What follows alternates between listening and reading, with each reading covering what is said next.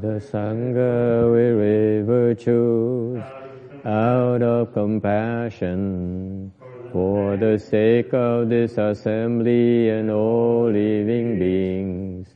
Please turn the wonderful Dharma will to teach us how to leave suffering, attain bliss, and birth and death, and quickly realize non-birth.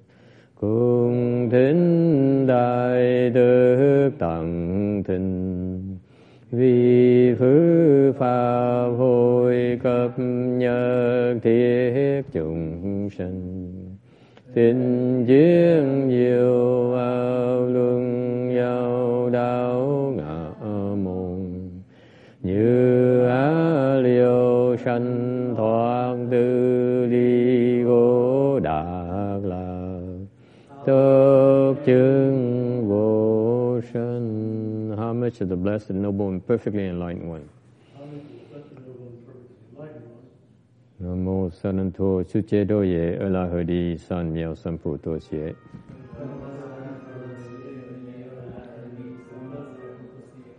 Namo Tác Đắc Tha Toya Daya Alahade Tam Miao Tam Bồ Đà Toa.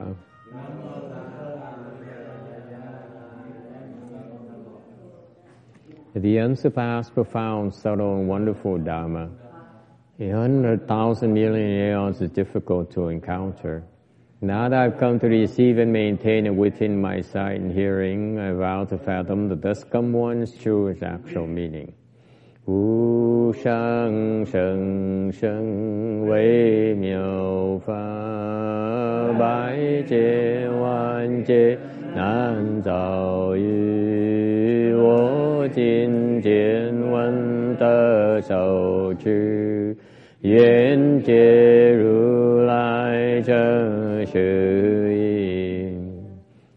O Buddhas and Bodhisattvas, Venerable Sixth Patriarch, Venerable Shenhua, Venerable Shami, all good and knowing advisors of Mitopo. Chư Phật Bồ Tát liêu chủ sư phụ sang gần,各位上米，各位上智士弥陀佛。Chư Phật Bồ Tát, kính thưa Lục Tổ, Hòa Thượng Tương Hoa, quý thầy và quý thiện tri thức A Di Đà Phật. Mitopo, everyone. Today is the 23rd of March, almost the end of the month here, nearing the end of the month in 2014.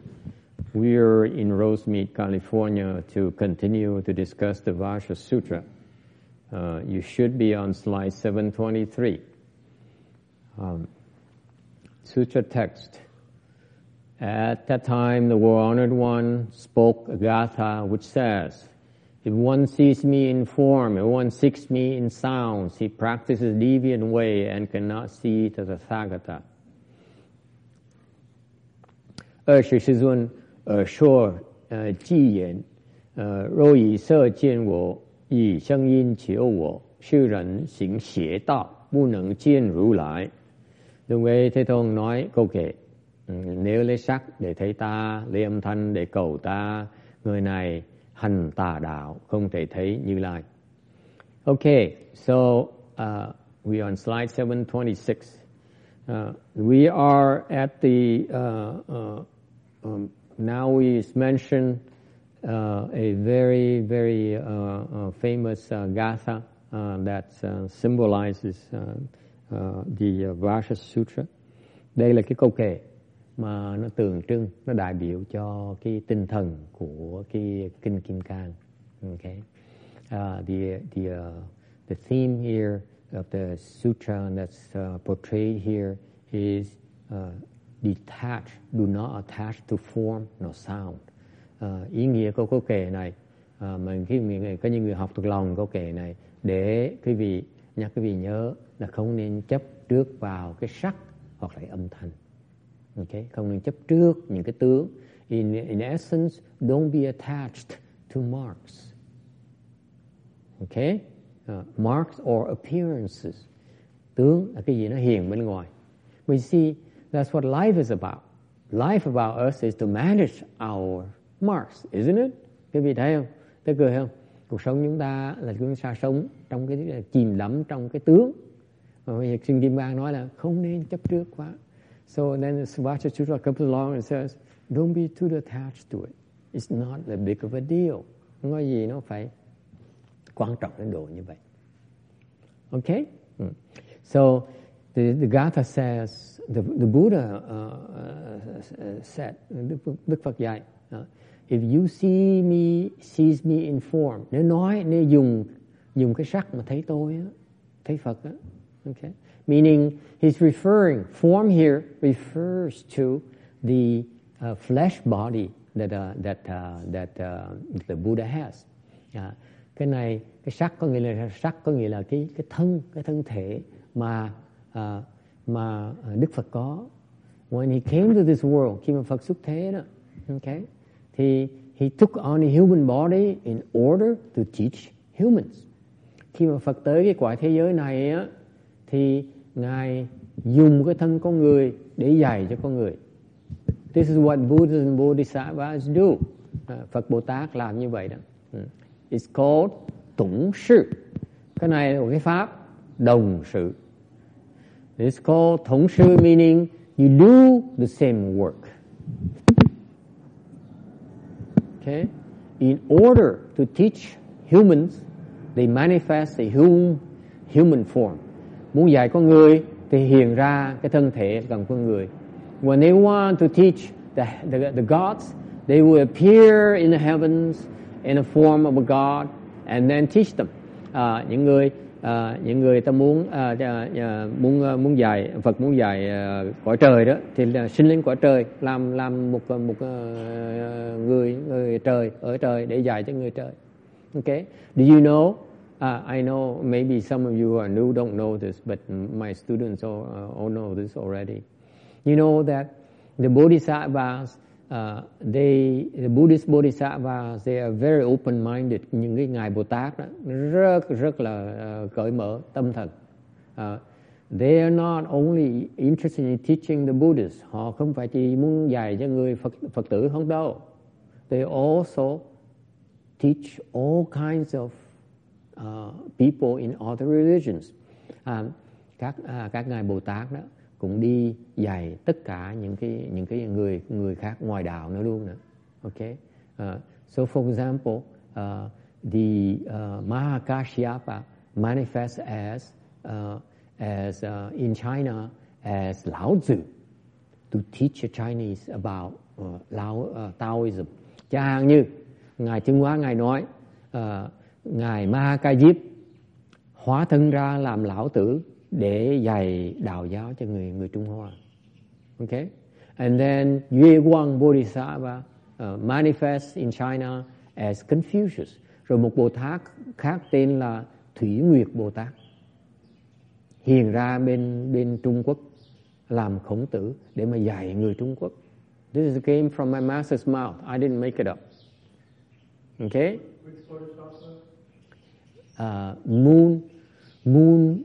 Moonlight, moon brightness.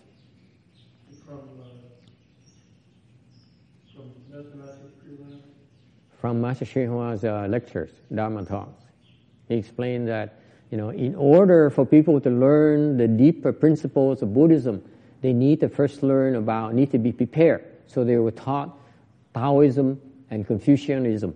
So those teachings actually are consistent with Buddhism. It's like going to kindergarten, if you will, or elementary school, or college before you graduate to get a PhD in Buddhism. Okay? So it's prep courses. And cái bên Phật giáo hiểu là cái giáo lý Phật giáo nó rất là thâm sâu.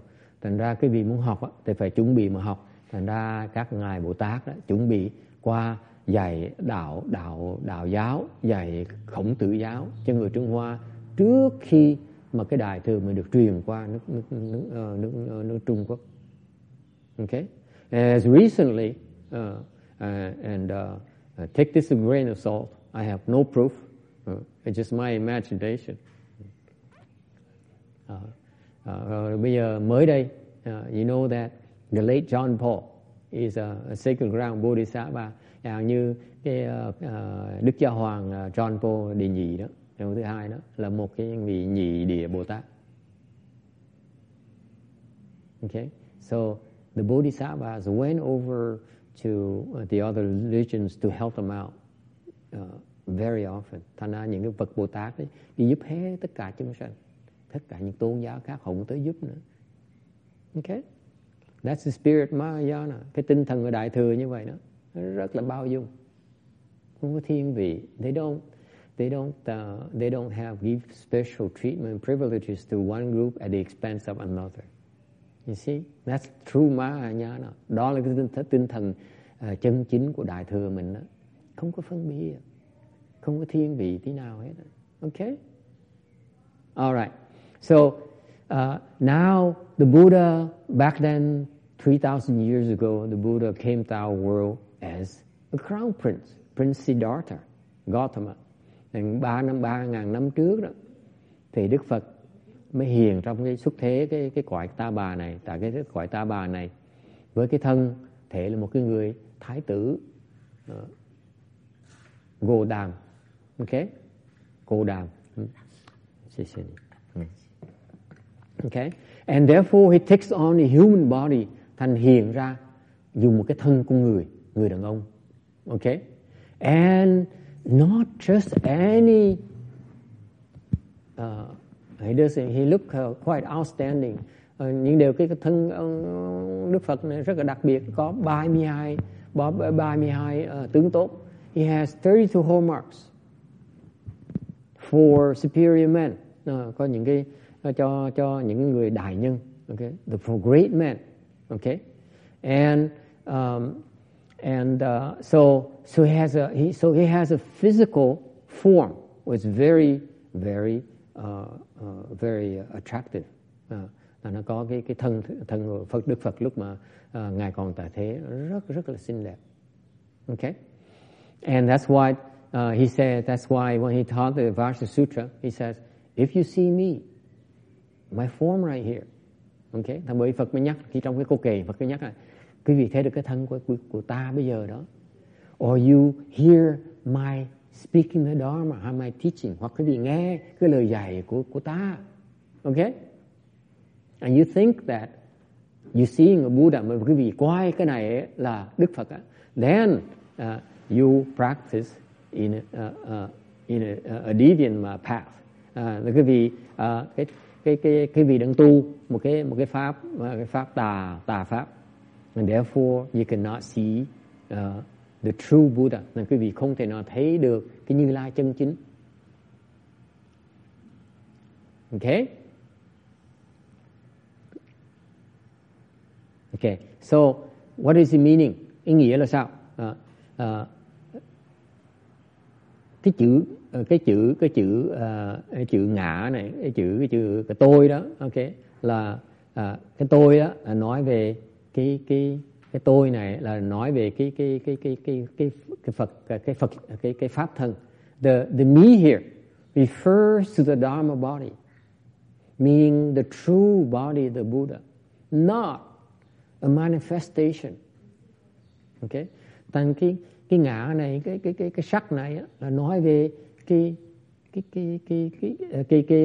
ngã này là nói về cái Phật tính của Phật, cái pháp thân của Phật, pháp thân chân chính của Phật. You see what happened? Here's what happened when you become a Buddha.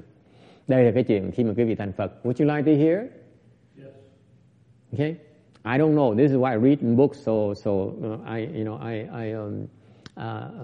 I don't speak from personal experience. Cái này thầy chỉ đọc sách để nói lại quý vị nghe thôi, chứ không phải thầy đã chứng kiến chuyện này. Okay. When you become a Buddha, when you become a Bodhisattva, okay, when you certify to a certain level of enlightenment called Bodhisattva, khi quý vị tu mà đạt tới một cái trình độ giác ngộ rồi đó, then you have something called the Dharma body. Quý vị bắt đầu có cái gọi là cái pháp thân. So far so good. What is this Dharma body? Cái pháp thân là cái gì? This is the Dharma body that is common to all the enlightened beings. Cái pháp thân là một cái Phật tính mà tất cả người giác ngộ đã chứng được. All the enlightened beings certify and realize this thing called the Brahma body or the state of enlightenment. Okay? Những cái người giác ngộ này, người ta có được cái gọi là người thấy được cái Phật tính người ta rồi. Okay? They all share the same Dharma body. Họ cùng có một cái pháp thân này. So far so good. So it's what you become. That's what you attain. That's what you realize. Cái đó là quý vị khi mà tu tới trình độ đó rồi, quý vị thực hiện được, chứng được cái này gọi là cái pháp thân. So far so good. Okay? So once you have this Dharma body, what are you going to do with it? Pháp thân này làm cái gì?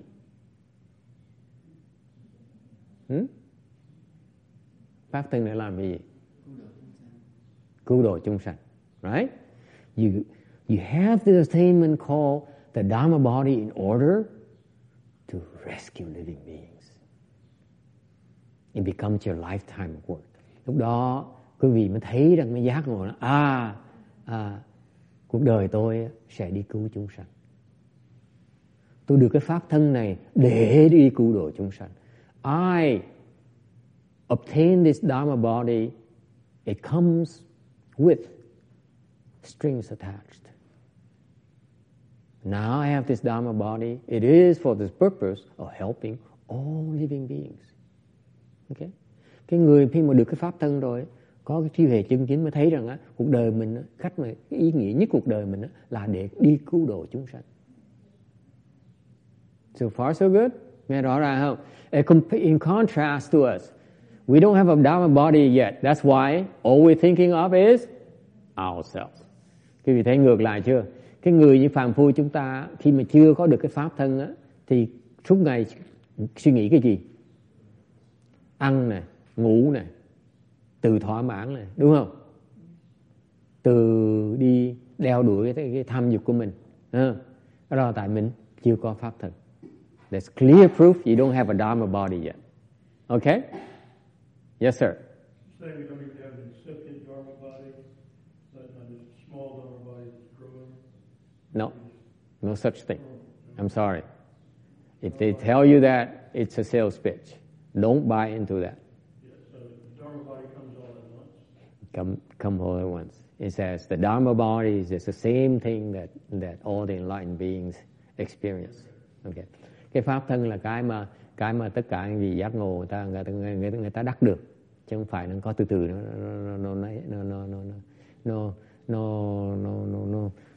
từng ngày nó lớn ra.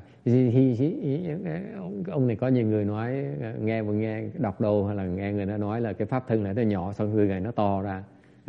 It's more like I think you're referring to the lotus flower in the Pure Land, where you recite Buddha's name and it keeps on growing bigger and bigger. Okay, no such thing in the Dharma body.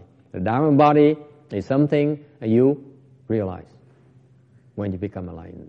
Cái pháp thân là cái quý vị đắc được khi đạt được giác ngộ. Okay, it's the same one. All enlightened beings have the same Dharma body. Lúc đó tất cả những cái người mà giác ngộ đó, họ có cùng một cái pháp thân. They all share one Dharma body. Yeah.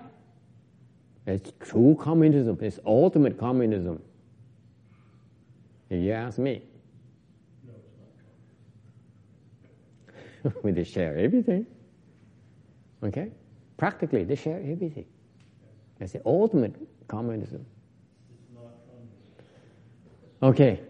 That's not be attached to form. Okay. So the point here is that now you have this Dharma body. Mình có được cái pháp thân.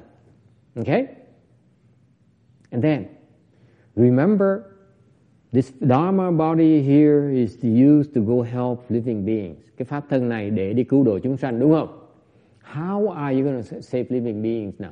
Làm sao mình cứu độ chúng sanh bây giờ? They cannot see you. See, that's what the phrase here. You cannot see me in form. Cái câu này nói quý vị thấy là quý vị không có thể thấy được cái pháp thân. See that? I want to explain, I want to speak Dharma to you. You cannot hear me. Muốn giảng pháp cho quý vị nghe, cái pháp thân giảng pháp quý vị nghe không được. Okay? So what happened is that is that when you have after you have a Dharma body, then you use something called two more bodies. Thành ra quý vị lúc mà quý vị đắc được pháp thân rồi, thì quý vị còn có hai cái thân khác nữa, gọi là báo thân và ứng thân. You have two more bodies called reward body and response body.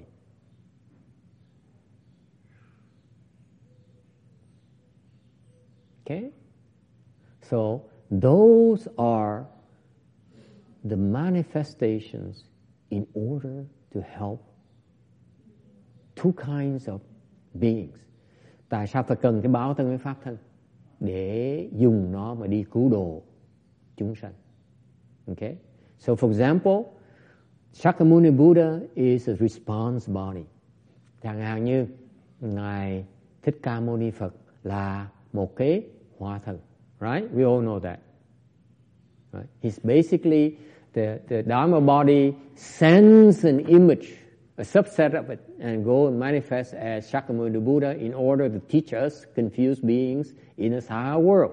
Chẳng hạn như pháp thân hiện ra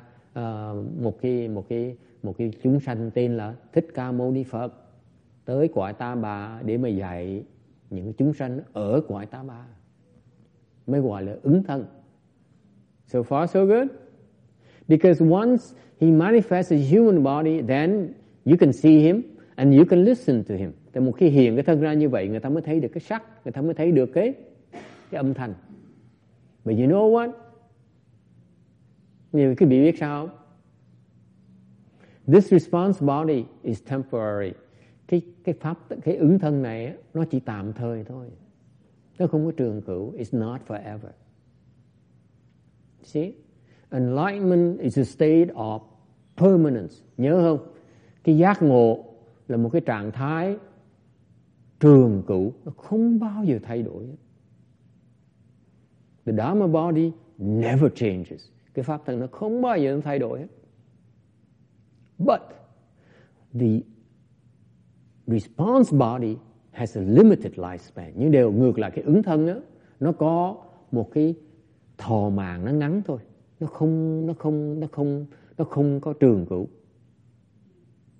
Is it clear?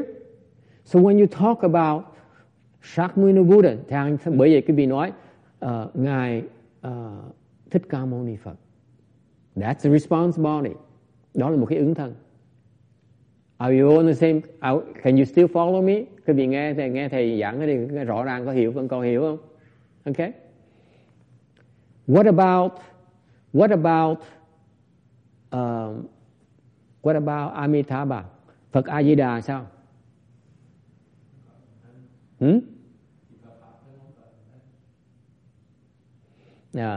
Travis says Amitabha he is a Dharma body but no response body.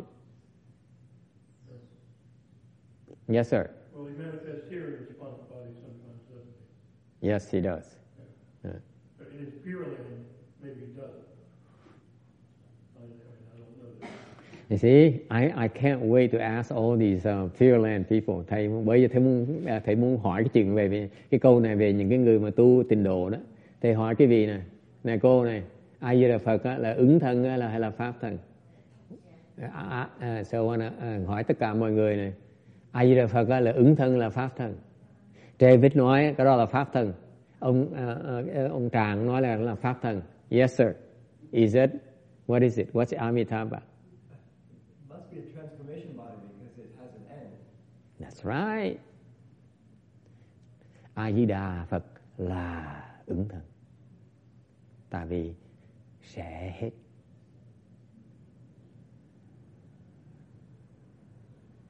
Amitabha is a transformation body. It's not the Dharma body. Is that the same as the response body? Just a response body. Yeah, that's it. Transformation response is used interchangeably. So Amitabha Buddha appears as a Buddha in a Western bliss pure land.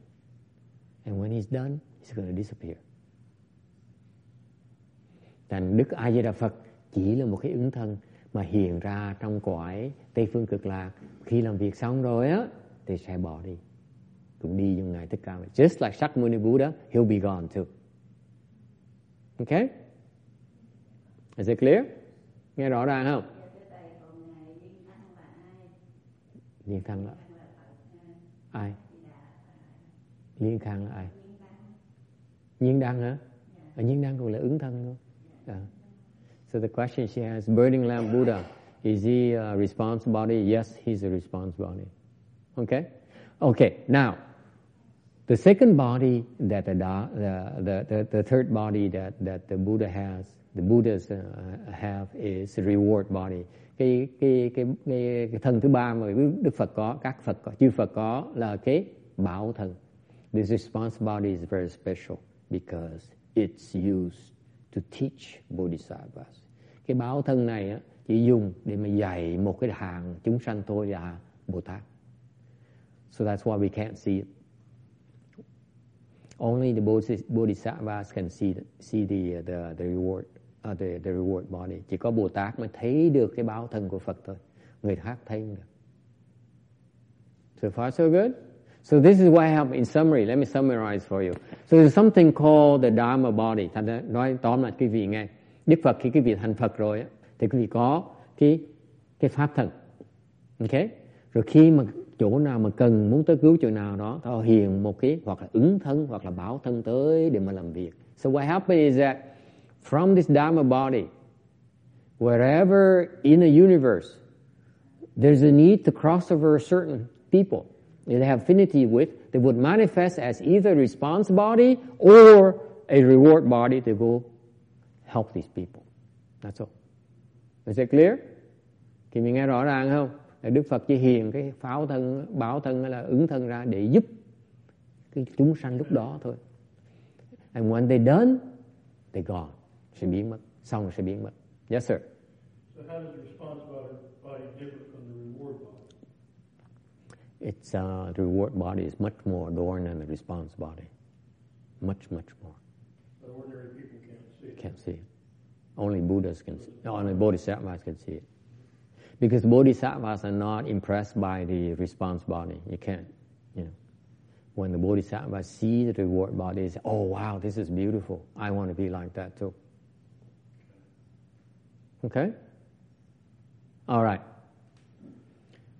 Yes, sir. I was wondering if you can compare the Dharma body just with the Buddha nature. It's not the same thing as the Buddha nature, right? It is the same thing as Buddha nature.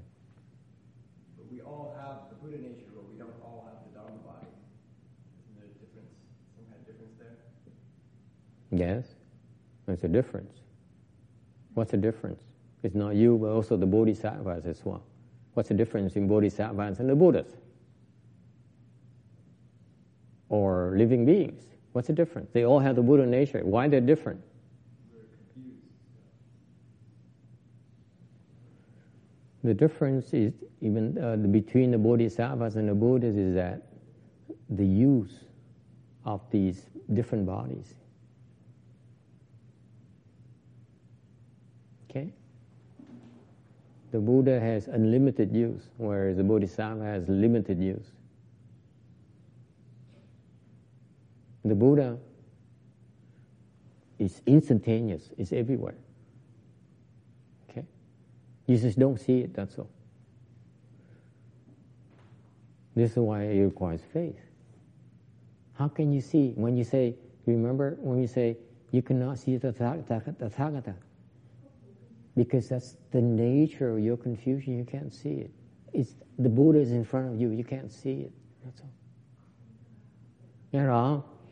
Cái này quan trọng, cái vị nghe, cái vị người Phật tử nghe cho kỹ này, Việt Nam nghe cho kỹ, cái này không ai giảng cái này đâu, thầy giảng cái vị nghe này. Cái pháp thân Phật là lúc nào cũng có hết, không bao giờ mất hết. Mỗi lần hiền ra, lúc mà cần ta hiền ra cái ứng thân hoặc là báo thân, ứng thân để dạy cái người phàm phu, ok, dạy người A La Hán, thanh văn. Còn phải dùng cái báo thân mới dạy được Bồ Tát, tại Bồ Tát khó lắm, Bồ Tát rất là khó dạy. Rất là khó, cực kỳ khó vậy. Cứng đầu hơn là thanh văn, cứng đầu hơn là mấy người phàm phu mình nữa. Khó dạy lắm, dạy không nghe. Tại nào phải dùng cái thân gọi là cái thân đặc biệt tên là báo thân dạy họ mới được. Nó khó như vậy đó. Ok, không phải dễ như cái vi tưởng đâu. Thành ra cái khác biệt giữa Đức Phật với Bồ Tát ở chỗ này á, là ở chỗ cái dùng. Ok, cái dùng của cái dùng của Phật á, là lúc nào cũng có hết đó. Còn Bồ Tát thì nó hẹp hơn. Cái hạn nó bị hạn chế hơn nhiều. Chẳng như lúc mà cần thì ngài Bồ Tát có thể hiện ra để mà dạy. Ok, hạn như ngài Bồ Tát mà sau mà hiện ra làm Đức Giáo Hoàng John Paul thứ hai. Ok, thì cái dùng đó chỉ tới đó để mà tu làm con người, rồi xong rồi trong Phật phải bỏ đi. Ok, còn Phật đã làm hết khắp tất cả cùng một lúc. Dễ sợ không? Tại sao có thể xảy ra như được? Nó đang xảy ra mà là cái vị cũng thấy được thôi. Dễ sợ không? Thành nó cần cái lòng tin. Cái trạng thái này là gọi là bất khả tư nghị. Trong kinh Hoa Nghiêm gọi là bất khả tư nghị như vậy đó. Okay? All right. Any other questions? Yeah. Thầy, Phật và Bồ Tát là có pháp thân, có báo thân, ứng thân như vậy, thì còn chúng sanh là như thế nào? Chúng sanh chỉ có một chúng sanh là có cái thân nhục thân này thôi. Cái này gọi là cái nhục thân. Cái thân xác thịt này thôi. Ok, đừng có nghèo, đừng có tham. So he says, if the Buddhas and Bodhisattvas have so many bodies, how about us? He says, you should be so happy with your own flesh body right now. Vậy có thể gọi là nghiệp thân không thầy? Cái đó là cái nghiệp đó, nghiệp báo của mình đó. Okay. It's your retribution. Cái thân mình có đây á, để mình tới mình trả nợ, mình chịu khổ. Can I be blunt with you? The body we have here, you have right now, is in order for you to undergo your retribution and pay off your debts. I know, I'm going to lose some of you. Thầy chắc chắn có những người sẽ bất mãn bỏ đi. Nói là tôi ngon lành, thầy nói tôi tới đây tôi nợ, tôi giàu. I know some of you will be unhappy and say, I am worth a lot more than you, Master. How you dare you tell me that I'm here to pay off my debts? Okay? But you are. Think about the people you owe. Quý vị tin, quý vị nghĩ coi, quý vị nợ ai, quý vị tự suy nghĩ lấy, nợ ai. Okay. That's not so hard to accept. That's not hard to accept. It's not hard to accept. That means you're not rich enough yet, that's all. You know, rich people, I think they own the world. You can't tell them that they own the world. They don't owe you. They own you. Okay. So, thành ra cái trả lời, thầy nó trả lời là cái thân mình đây để mình trả nợ. Thì thật là vậy đó, mình trả nợ cho con cái mình. For example, let's talk about debt. We owe our children. That's why even though they are grown up, we still look after them. It's nonsense. Don't you agree, Tex? No. Yeah, not for Tex. We do owe our children. We owe our children. You spend 18 years in this country, 18 years to raise them. And even after that, after they leave the nest, you still chase after them. You see that? Never finishes. Never finishes until you close your eyes. In your mind, you always have your children in mind. Okay, before you die, you say, how much should I give him? How much should I give her? You know, it's clearly it's a debt. Cái gì nghĩ chứ coi, con cái là nợ chứ gì nữa. Mình nợ, mình nuôi nó như cực khổ, năm này coi năm nọ, xong nó bỏ mình nó đi. Nó bỏ mẹ nó đi thôi, vì con không thương mẹ nó đâu. Lúc mà còn trẻ nữa, mà mẹ là quan trọng nhất của cuộc đời con. Khi mà nó có bồ một cái, nó quên hết tất cả, nó quên mình, nó bỏ mình ngay lập tức. Bỏ mình nó đi. Vì nó xong rồi, con chưa biết đó, bữa nào nó đem một cô bồ về, trời cả, giờ con thương cô này quá. Mẹ, con nghĩ con thương cô này nhiều hơn con thương mẹ nữa. Làm gì bây giờ? Ruột mình nó buồn chứ. Chấp nhận sẽ hết buồn. Con nói giờ đò chấp nhận thôi chứ cái lòng sao giỡn hoài, phải không coi cưng? Mình thấy con trai mình đi cặp với bồ mình buồn chứ, tại bây giờ nó quay trong mắt nó có cái người đàn bà khác quan trọng hơn mình rồi, làm sao mình không buồn được hả? Tránh nợ chạy phải rượt theo nó đỡ lớn tuổi vẫn lo cho nó, lo lắng như nó như thường. You see, no matter how old your children are, you always care for them. At least most mothers do. All right. So going back to slide 726, trở về cái tấm 726, because we're here to speak the Dharma, right? Text. Okay. The Buddha says the two things we're very attached to, the sight and the sounds. Quý vị, cái câu kệ đang có ý nghĩa thâm sâu, quý vị tưởng tượng. Con người chúng ta đó thường chấp có hai cái loại chấp trước nó rất là nặng nề, là cái mắt và cái lỗ tai. You know that human beings, we are very attached to two kinds. You have two kinds of attachment that are so hard for us because we have two eyes and two ears. And that's the nature of our heavy attachment. Hai cái loại căn đó nó tạo cái sự chấp trước rất nặng nề đối cho chúng ta. You realize that? We open our eyes and we forget everything. Okay? We hear anything that we don't like, we get upset. We lose our clarity, we lose our sanity. Nghe cái lời mà nó khó chịu một cái là cái mặt nó đỏ lên ngay lập tức, phải không con ơi? Té ra ông thầy ông phản tôi. He says, so this master betrayed me after all. I followed him all these years. Mình theo tựa ông mấy năm trời luôn. Sao mình khờ dữ vậy? How can I be so naive? Huh? Okay? You remember, just think about your life. Cái nghĩ lại cho coi. Cái Phật Pháp nó tức cười lắm. Cái đừng tưởng Phật Pháp là nói chuyện trên trời dưới đất đâu. Phật Pháp nó rất là thực tế. Dạy cái giáo đi cho quý vị thấy cái chấp trước của quý vị. So the Buddha's teaching is not something theoretical. It points out to the nature of our existence. Nó chỉ về cái hoàn cảnh của chúng ta. Cái này, đừng nói bài kệ này, nó không có ý nghĩa. Don't think that this verse is so nebulous. And that's my first reaction when I read the verse. Lúc đầu thầy đọc cái bài kệ thầy cũng khó chịu. Nói sắc, nói thánh gì mà xá vời dữ. Actually it says it means your attachment, your heavy attachment, the 6 kinds of attachment. Có 6 cái loại chấp trước rất là nặng nề. Mà 2 cái loại này là loại mà dễ thấy nhất. And these two are the first two one you should pay attention to. Okay? Là cái sắc và cái âm thanh. Okay? Thành cái sắc, the sound and the form. Let me put it this way for you. Thầy giảng cái này cái vị biết thì cái dễ hiểu hơn tí không? This is a nature of heavy attachment. Quý vị thấy cái này là cái bản tính của cái chấp trước mà nó nặng nề chỗ này. Let's talk về yin and yang, nói về âm dương đi. Okay. See, the yin world uses the form. Âm thì dùng cái sắc to draw the yang. Okay. Để mà thu hút bên dương. Âm thì dùng sắc để thu hút dương. What does yang do to attract the yin? He uses the sound to attract the yin. Bên dương thì dùng cái âm thanh để mà thu hút bên âm.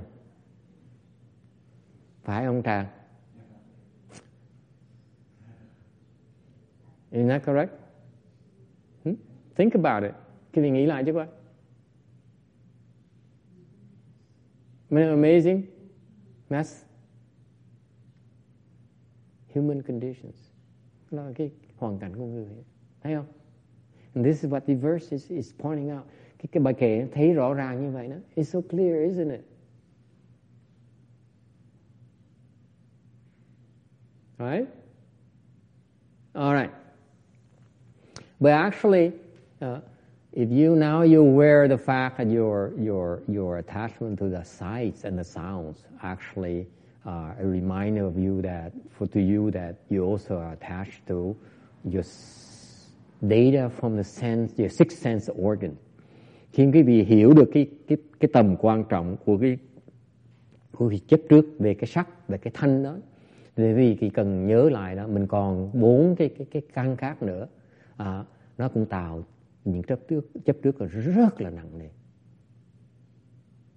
Okay? Questions? Ai thắc mắc gì không?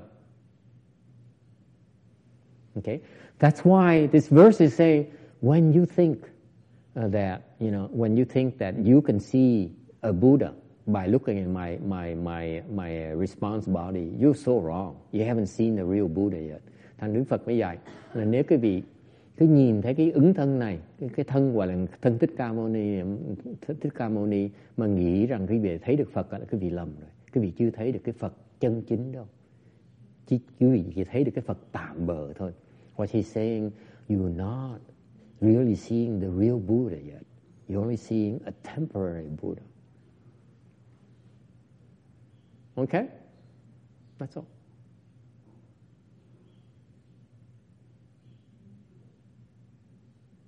Questions? Yes, sir. I have a question about the response and the word bodies. Do they go together? What?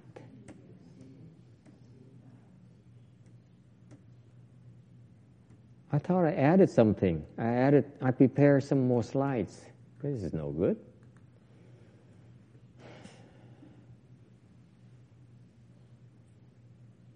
Downloading. Permission denied.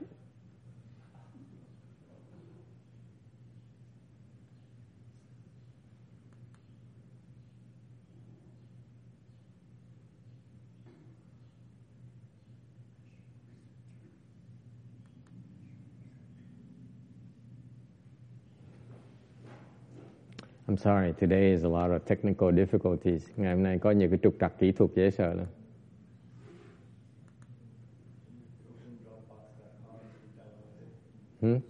Can you open Dropbox.com?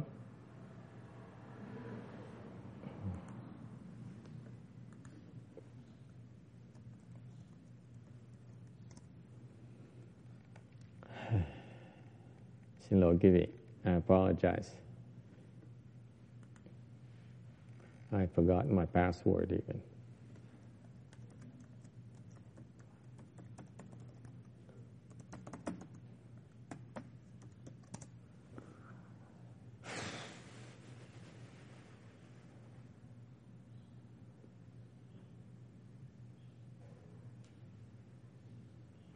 I prepared 2 more slides last night. Thì soạn thêm 2 cái tấm mới nữa, tối hôm qua mà hình như nó chưa.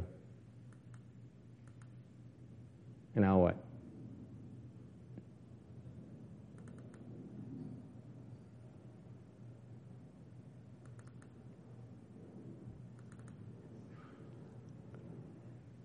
This one here.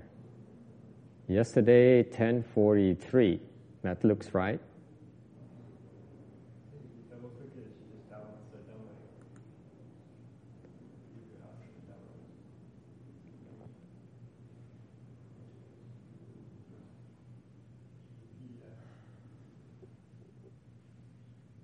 Is it a PDF? Okay, what about the other one? Download it?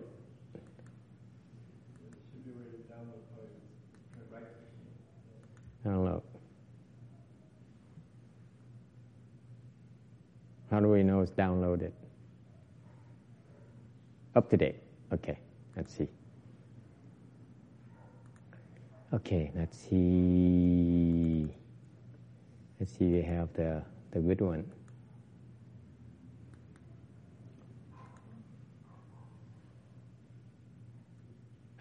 There you go.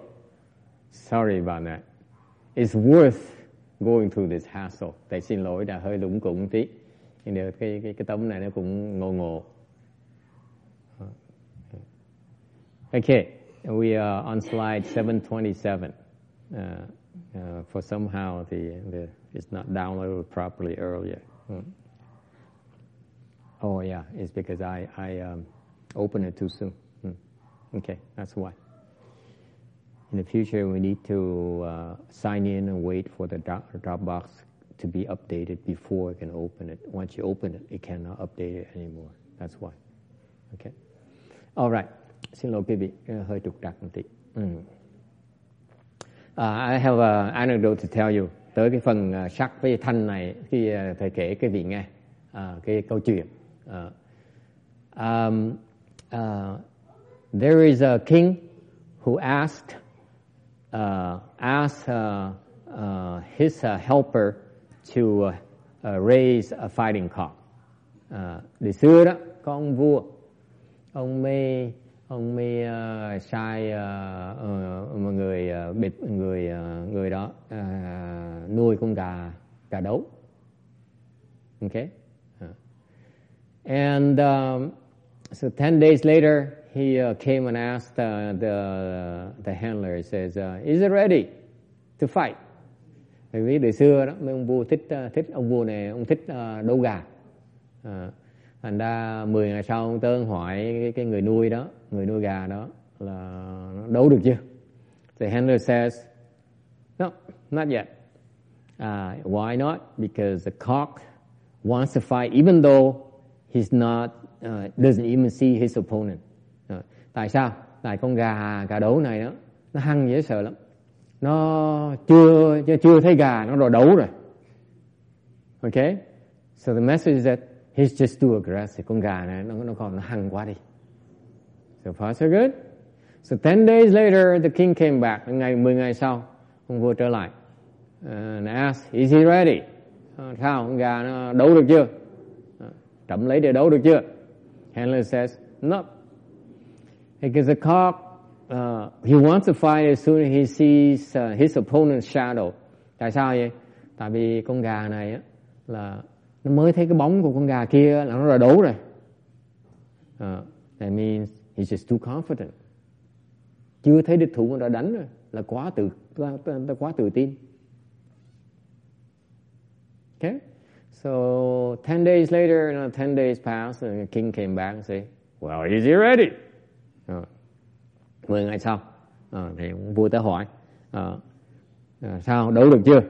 Là cái người nuôi gà mới nói là, bẩm bệ hạ chưa? Tại vì con gà này mới thấy con gà kia một cái là đòi thì xông tới đánh ngay lập tức. The handler says, "Not yet, Your Highness," because as soon as he sees the other cock, he really runs over and attacks him. So, meaning that he can't wait to win. Có nghĩa là cái con gà này nó đòi, nó háo thắng quá đi. So, another 10 days passed, the king came back, okay, and asked, "Well," thì 10 ngày sau nữa, ông vua tới hỏi, "Nào, xong chưa?" And the handler says, "Yes, Your Highness, he's ready." Nói cái ông nuôi gà nói, "Bẩm bệ hạ, dạ, nó đấu, nó chuẩn bị rồi." Why is that? Because even when his opponent crows and makes threatening gestures at him, okay, he doesn't budge. Mặc dù con gà kia nó gồng vỗ cánh, nó gồng cổ, nó la quát lên nữa, con gà này nó cũng không nhúc nhích nữa. Okay, and he looks like it's made of wood, but actually he has all the fighting skills. Mặc dù nó giống như con gà gỗ vậy, nhưng thực ra nó đâu biết đấu giỏi dễ sợ lắm. Okay, and many of his opponents are frightened at his first sight and would back off. Và nhiều con gà khác mà thấy con này nhìn một cái là sợ, rút lui, đừng nói chuyện đấu nữa. Okay, so this is to share with you the Chinese culture. Cái này là chia sẻ cùng quý vị là cái văn hóa người Hoa đó. They use they prize cái nền văn hóa Á Đông mình đó, là trọng cái người biết tu, người có trí huệ. The Asian culture, they value wisdom, they value the people who cultivate. Okay, and these superior beings, những cái người mà đại nhân đó, người ta tu cho tới thành thục rồi á. Okay, khi tu cho tới nơi tới chốn, the superior people, they cultivate and they perfect the cultivation. Okay, and once you perfect your cultivation, you're not greedy for fame and profit. Một khi mà quý vị mà hiểu đạo rồi, mà đắc đạo rồi, sẽ không còn tham danh, tham lợi. Okay, and that's why the Chinese culture use a wooden cock as to designate the true cultivators who really understand, and therefore they can no longer be seen. Thành ra cái chữ mà mộc kê đó, bên cái nền văn hóa người Trung Hoa đó, okay, là để dùng để mà mô tả những cái người mà biết thường nhân, là biết tu hành và đã đắc đạo đến cái trình độ mà cái người phàm phu không còn thể nào thấy họ được nữa, không có lộ ra nữa, không còn lộ ra. Okay, is that the case? Is that am I correct, or is this you Chinese people? You have any comment? Những người Trung Hoa ngày hôm nay đó có ý kiến gì không? Yes or no? You agree or disagree? 目击有没有这种的用法？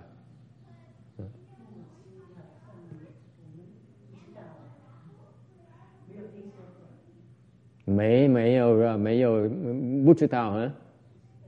Cái bà này bà đọc sách người Hoa, tiếng Hoa nhiều lắm á, bà cái sách gì bà cũng đọc hết á. Trong trẻ thì ra là bà đọc nhiều sách lắm á. You may look at she's kind of look young, but she read a lot of books, Chinese books. Okay, and yet she doesn't know. Cái vị thấy cái chữ một kê nào bà cũng chưa biết nữa, người Việt Nam mới biết. And it takes a Vietnamese to remind her. No? It's very... Oh, thank you, Tex. I'm glad you approve. You see, the Chinese culture is very, very subtle. You know, they talk about wooden cock. Actually, what they're describing that's not explained in a Chinese literature is that they describe the ultimate form of attainment. Okay? It cannot be seen anymore. Cái chữ một kê này là nó có ý nghĩa thâm sâu hơn mà người Trung Hoa có thể hiểu được, sách Trung Hoa hiểu được. Cái một kê này thiệt ra nó tượng trưng một cái cảnh giới tu hành nó tối cao, như cái gỗ vậy thôi, người ta không thấy được là con gà nữa luôn, dễ sợ không? Không còn tướng nữa luôn nữa. Cái người tu cao Ấn Độ người ta không thấy được luôn nữa. Người Hoa hiểu cái đó. So the Chinese culture, they understand that state. That's why they use the word wooden cock. Thành cái người Trung Hoa, tại sao vậy? Because it's the people who cultivate the level already and they describe each other. Tại sao như vậy? Tại sao có trong Trung Hoa có những cái chữ như vậy? Tại vì đây là những cái người đã tu tới trình độ đó rồi, thì mới dùng được cái chữ này. Dùng cái chữ này để mô tả cái người khác, họ nhận ra được. See that? Nên quý vị thấy cái trình độ văn hóa Trung Hoa nó cao như họ cao đến độ như vậy, là những cái người trình độ họ cao đến độ họ thấy được những người khác trình độ rất cao thì họ dùng cái chữ một kê để mô tả cái người đó. Dễ sợ không? Isn't it wonderful?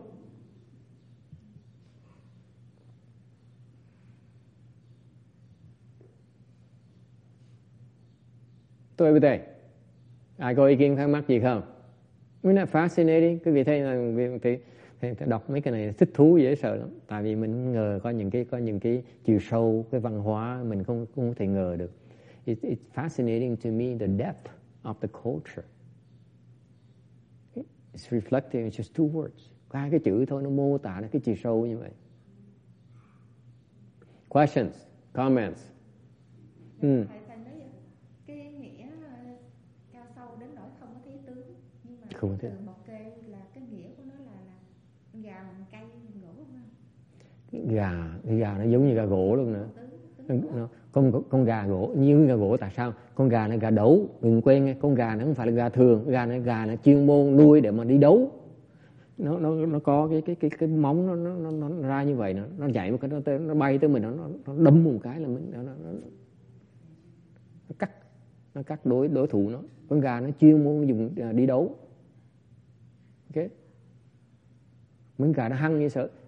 Tại con nhập lạc chưa coi đấu gà đó, thầy trước thầy khoai một lần này. Con thấy ghê quá con. Máu nhiều lắm, nó hung dễ sợ lắm. Việt Nam, Thái Lan rồi này nọ, biết cái thứ bên Á Châu mình đấu gà nhiều. So, see, she's asking why is it the wooden cock? Is it still a chicken? I said no, it's no ordinary chicken. This is a fighting chicken. Its purpose in life is to go kill the opponent, beat up the opponent, mutilate the opponent. It's no ordinary chicken. It has these fangs, whatever that thing, on the feet, spurs that's very sharp. They go and cut their opponent. It's lethal. And the Asians, they are fascinated by this. I don't know if Yo realizes that, but the Asians, they fascinated by the cockfights. Cái người Á Đông thích đấu gà ấy sợ. Just like here, they like dog fights. Huh? Mexicans do too. Mexicans? Is that right? That too? Big time. Anna says big time. It's nothing like it. It's cái chuyện đấu gà là bên Á Châu mình, nhưng bên người Mễ Tây Cơn vậy. Ta mê dễ sợ lắm. Thành ra con đừng quên cái này, cái con gà đấu. So remember, this is a fighting cock. No ordinary chicken. As soon as he sees the opponent, một lần con gà đấu nó thấy địch thủ cái nó gồng, nó quýnh, nó đòi quýnh, nó tức. Còn con gà này gấu đấu đến độ nó đứng yên như này, thấy địch thủ đứng yên, nó yên như gỗ vậy. Kinh hoàng không? Just this is a fighting cock. So they usually, as soon as they see another chicken, they are trained to go after that chicken and kill. Okay, mutilate it. But this fighting cock is so lethal to the point he just doesn't move.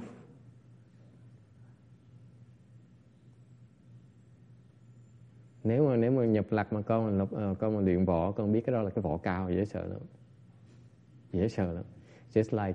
Just to share with you some insight. And you go into martial arts, when you go into a fight, you don't move. Mấy nhà võ gia đó, mấy cao thủ đó, không có đụng đậy, đứng đợi. Người nào nhúc nhích trước là người đó thua. The first one who moves loses. Đánh là hở, thành không ai đánh hết. Okay? As soon as you attack, you're exposed. That's why you wait. Yes, sir. For a non-fighting white man, could you make the translation from this slide 726? Translation from 726 to 727? To the previous chapter, yes. Yeah. The connection between this and the previous chapter. The connection is that when you reach the ultimate, it's markless. The Tathagata, when you reach cultivation, the ultimate wisdom in the Tathagata is no longer, it becomes markless. You cannot see Shakyamuni Buddha and says, I know the Buddha now. Forget it. Okay? You cannot see this wooden cock and say, that's a wooden cock. That's a fighting cock. You can't. No longer takes on the appearance of a fighting cock. He's the ultimate fighting cock. Cái ý nghĩa là sao? Ông này ông hỏi vậy, cái tấm trước cái tấm này nó liên quan chỗ nào? Thầy giảng nghĩa cho biết á. Cái mà tột đỉnh nó biến mất cái tướng này, mất cái tướng này. Thằng đời trước á, nếu mình nghĩ cái phàm phu nghĩ là mình thấy được Phật Thích Ca Mâu Ni, cái tượng Thích Ca Mâu Ni này á, cái tượng A Di Đà này, cái vị thấy Phật á, cái vị lầm rồi. Cái vị theo xa lời thấy Phật á, không có đâu, chưa thấy Phật đâu. Ok? Phật mà chính cống đó, nó vô tướng, không có tướng gì hết đó. Cả ngày không có tướng, cái gì khách nào mà thấy được hết.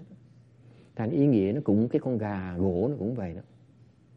quý vị, cuộc đời quý vị luyện ra để mà cái tột đỉnh của cái đấu này nó thành không đấu nữa, nó gọi là tột đỉnh,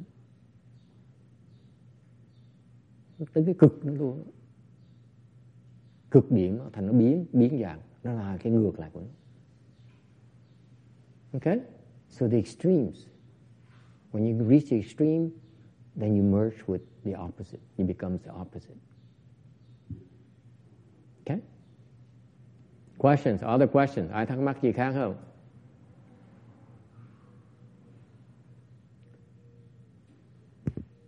Okay, so the question, chấm 728, slide 728. Then somebody asked, well, then why we taught to contemplate Buddha's hallmark? Nên có người hỏi tại sao phải có cái pháp dạy là quán mấy cái hào tướng của Phật.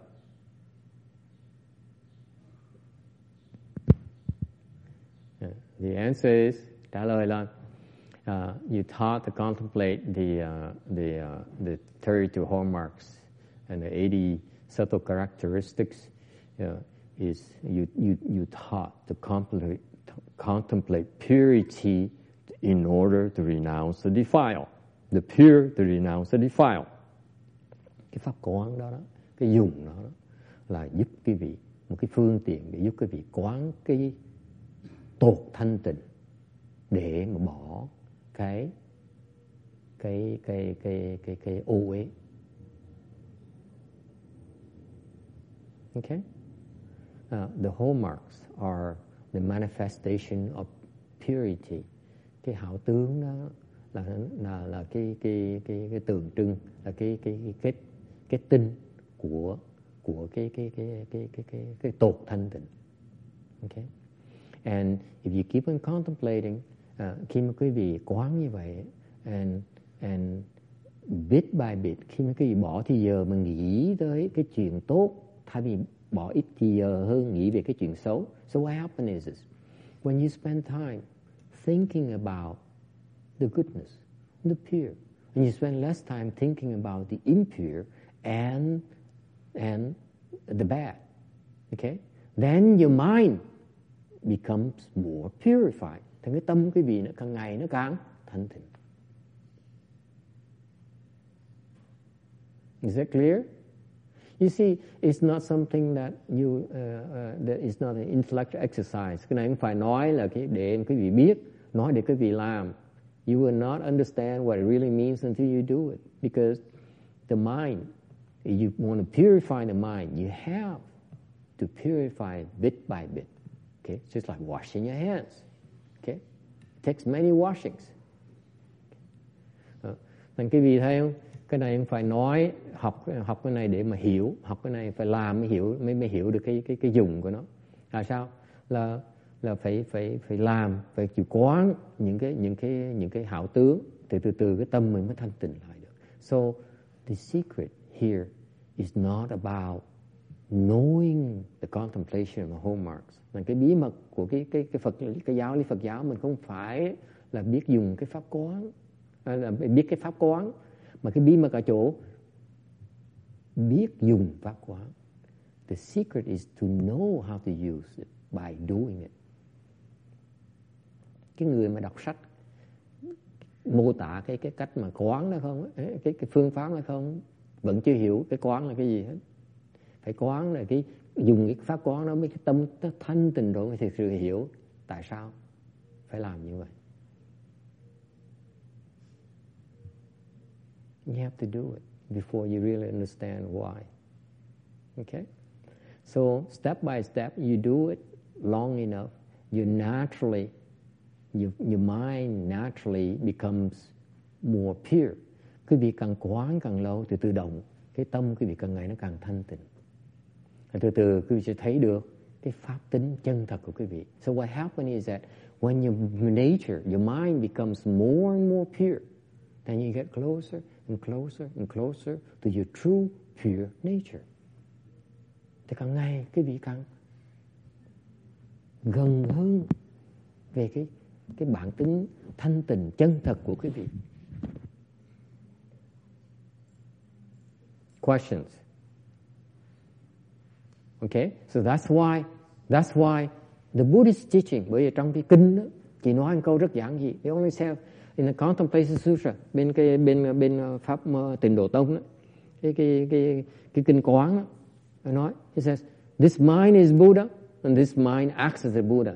Thành ra trong kinh mới giảng, kinh Tịnh Độ Tông mới giảng, kinh Quán đó, là nói tâm này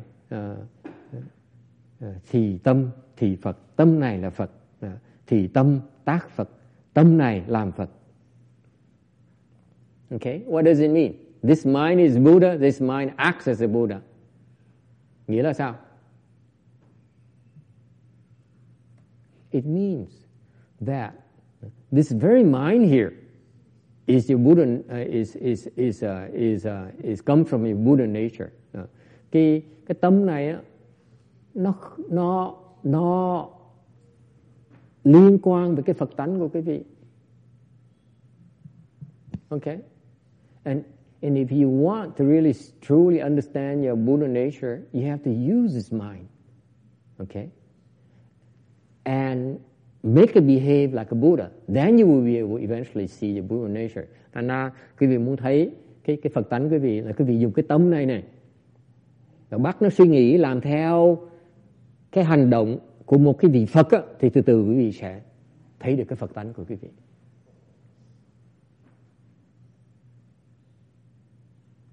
Why you look at me like that? Sao quý vị cứ nhìn thầy cách ngơ ngác dữ vậy? Isn't it beautiful? It's so beautiful, but no one seems to appreciate. Tôi thấy câu dạy này hay quá trời, mà nhưng không ai thích câu này hết. This summarizes the cultivation right there. Cái này là cái phương pháp tu đó. Nó tóm cái tu, sống lực cái phương pháp tu hành này quý vị thấy. This mind is Buddha, and this mind acts as Buddha, as a Buddha. Take some time to really sink in. It's a great formula. Just memorize it. Quý vị chỉ nhớ thuộc down. When you don't understand, just memorize. This is very profound teaching. Cái câu này nó thâm sâu dễ sợ.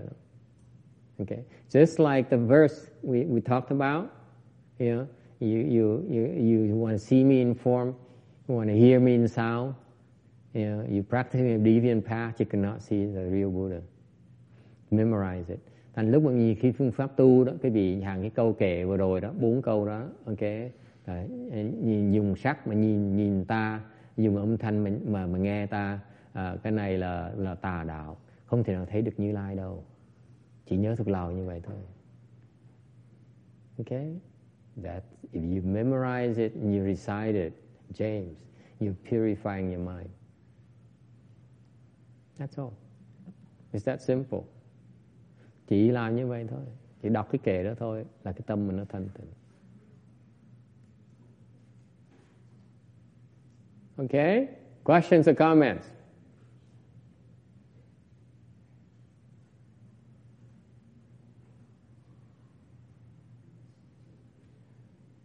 That's what when you recite that verse, lúc quý vị đọc cái bài kệ đó là quý vị đang dùng cái tâm quý vị mà đang làm cái tâm của Phật. When you use the current mind to recite the verse, you actually are, your mind is acting like a Buddha. Because those are Buddha's words. Quý vị thấy không? Nó giảng, nó tuyệt vời như vậy đó. Quý vị khi mà đọc cái bài kệ đó thì quý vị đang áp dụng theo cái phương pháp Phật dạy là cái tâm này đang làm Phật. Tại khi quý vị đọc cái đó là quý vị đang làm Phật. Phật đang dạy cái lời đó. Thì cái tâm mình sẽ thanh tịnh. Then you purify your mind.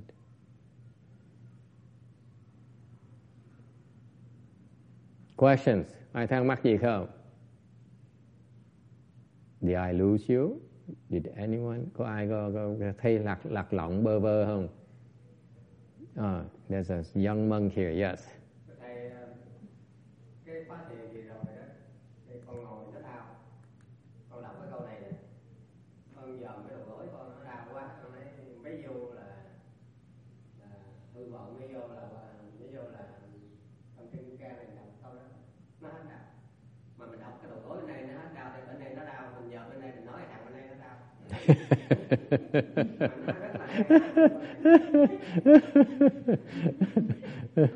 Cái câu con đọc là gì để thầy nhắc lại. He says when the last chanchi he had some a knee problem. His knee were overextended, so it was constant pain. It was very painful, so what makes it difficult for him to cross his legs for the entire day. Cái chân nó đau như vậy mà phải ngồi xếp bằng cả ngày nữa. Nó cực khổ như vậy đó mà cũng làm. Ông khờ Ấn Độ ông cũng làm. He's so foolish enough to continue to do it anyway. I wouldn't have done it. Thầy không làm, thầy nghĩ đó. If I were him, I would come to my room rest. So what did he do? So he says he recited a verse. He says when this right knee hurts, he says he recited a verse. Cái đầu gối phải nó đau á. Okay.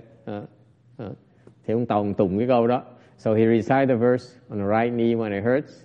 It stops hurting right away and goes over to the left knee. And then he recites the verse to the left knee and goes back to the right knee. And what verse is that? Cái câu này con đọc câu gì vậy? Nói cho nó rõ để nghiên cứu câu này. And I said, what is the verse you use exactly? I like to research this verse more.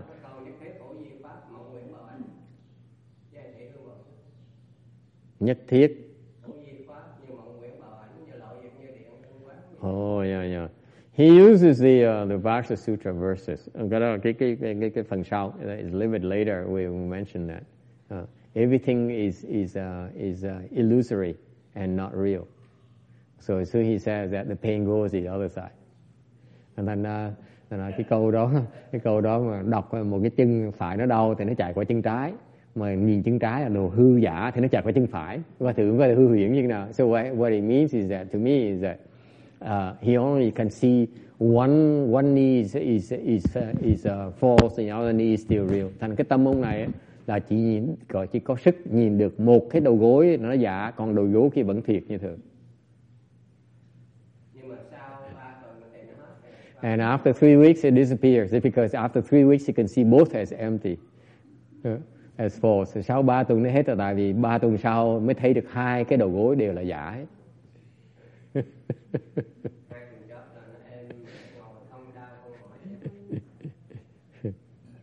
Okay, and then it no longer hurts after that. Questions? Ai thắc mắc gì không? It works. Believe it or not, cái đó là rất thông thường. It's quite common. Quite commonplace. You know that if you apply these verses or the mantras and so on, the pain goes away right away. Và nhiều người cái đó cảnh giới nhất, nhiều người ta đã đạt tới rồi, là ta áp dụng cái thần chú hoặc áp dụng mấy cái kệ đó là một cái thần chú, con biết không? You know the verses are a mantra. They're simply not a form of mantra. That's all. Cái mấy câu kệ đó chỉ là một cái chú thôi. Tụng cái chú nó xóa cái đau này. So when you recite a mantra, it erases the pain. Okay.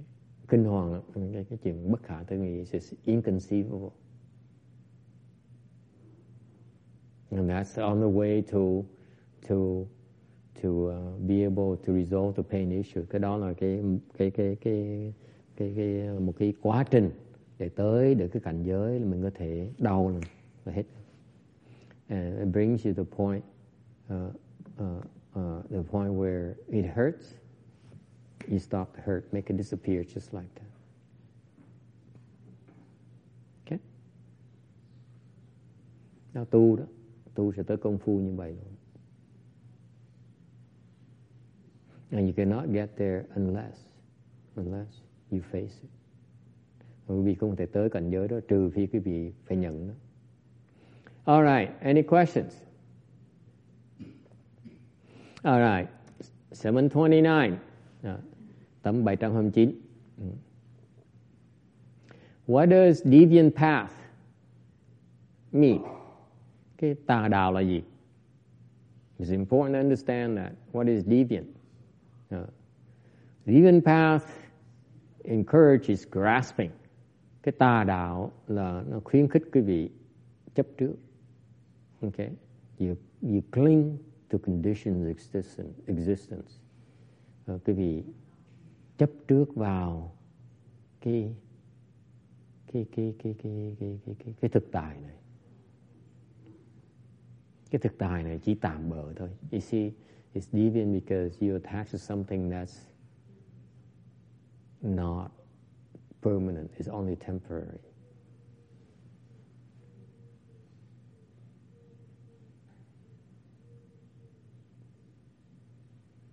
And when you're not in accord with the middle way principle, you cannot see the Tathagata. Muốn thấy cái pháp thân đó, muốn được cái giác ngộ đó, phải thuần với cái trung đạo. Okay. So that's why the Avatamsaka Sutra, the king of the sutras in Buddhism, về kinh Hoa Nghiêm, là cái đại kinh của bên Phật giáo mình, says, nói rằng the response and transformations are not the true Buddha. Nói là cái ứng thân với hóa thân đó không phải là Phật chân chính. Because the 32 marks belong to the response and transformation bodies and not the Buddha's Dharma body. Thành ra quý vị biết không, cái 32 hảo tướng đó với 80 cái tùy tướng đó nó chỉ là hóa thân hoặc là pháp thân thôi. Hóa thân hoặc là họ ứng thân thôi, chứ không phải là cái pháp thân. Okay. The non-Buddhist teachings can be delimited by two extreme opposing viewpoints. Thành bên ngoài cái giáo lý mà tôn giáo khác ngoài cái Phật giáo mình thì có thể nói là nó được trong cái phạm vi của hai cái tư tưởng cực đoan nhất là cái đoạn và cái thường. Okay. The two views, extreme views of nihilism and permanence. Và hai cái đoạn kiến và cái thường kiến. And because of that, because that's why the Buddha says those approaches are extreme. That's why when you go to extreme, you cannot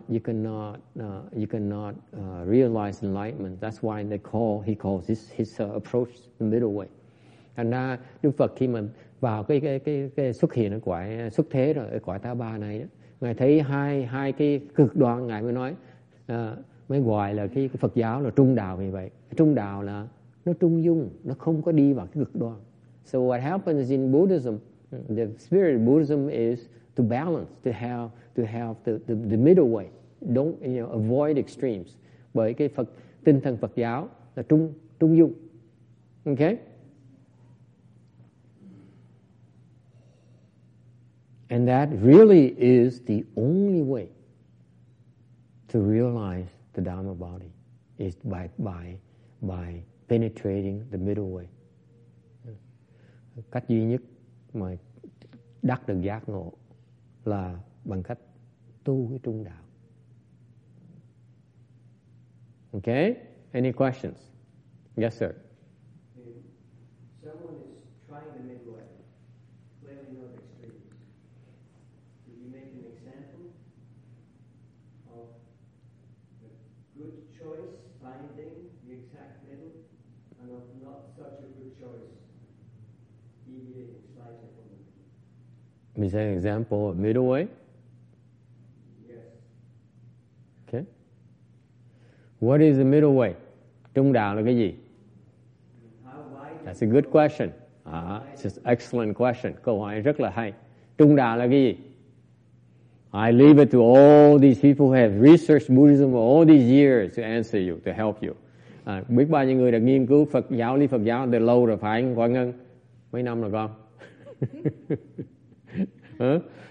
Sẽ giúp quý vị trả lời trung đạo là gì? Where do you find the middle, right? That's what you're asking. How do I stay in the middle? How wide is it? How do I locate the middle? Làm sao mà cái trung ương nó ở đâu, trung điểm nó ở đâu, nó biết nó rộng chừng nào, nó hẹp chừng nào, sao mình biết nó ở đâu, nó ở giữa là chỗ nào bây giờ? Yes, sư cô, thân ngộ. Trung đạo là cái gì? I introduce to you 20 years of practice DRBA. Sư cô thân ngộ là tu 20 năm rồi. Okay, she says, no, I'm too old. Sư cô nói là bây giờ thầy tha cho con già quá rồi. Let me go to someone younger. Text, what is the middle way? Để cái ông này trẻ hơn tí. Ông có gần, có nhựa sống, ông này tràn đầy nhựa sống, ông trả lời ra sao?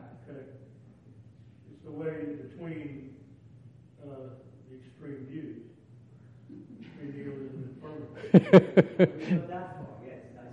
We all know that, yes sir. Okay, well it's very wide. It's very wide, yes sir. We know that. Well, why you ask me? But that's common knowledge. You have to add more, sir. No, I'm afraid not. Okay, ông nói là trung dung là giữa đoạn với kiến, nó rộng như sợ, nó cái đâu mà sách vở nó nói như vậy. This is from the books. I don't want to go in. This guy is troublemaker.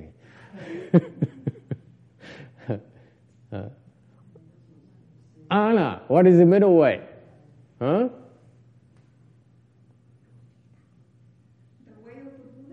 The way of the Buddha. Very good.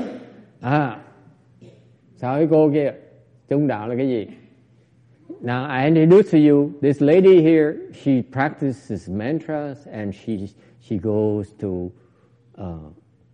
retreat, secluded temples in the forest, and she practices.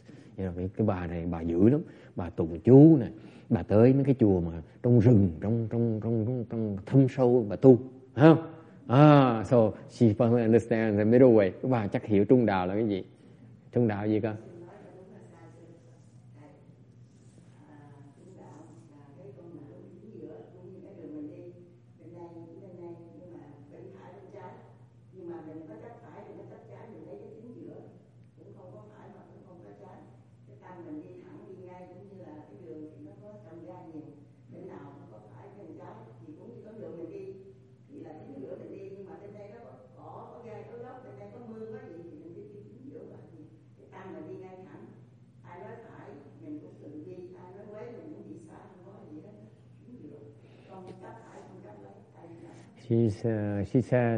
She says that it's the path you see. Whatever you see, okay, the path you're walking, don't go too much to the far, to the right, don't go too much to the left. Stay in the middle. người ta cười một cách mỉa mai. Yes. Yes.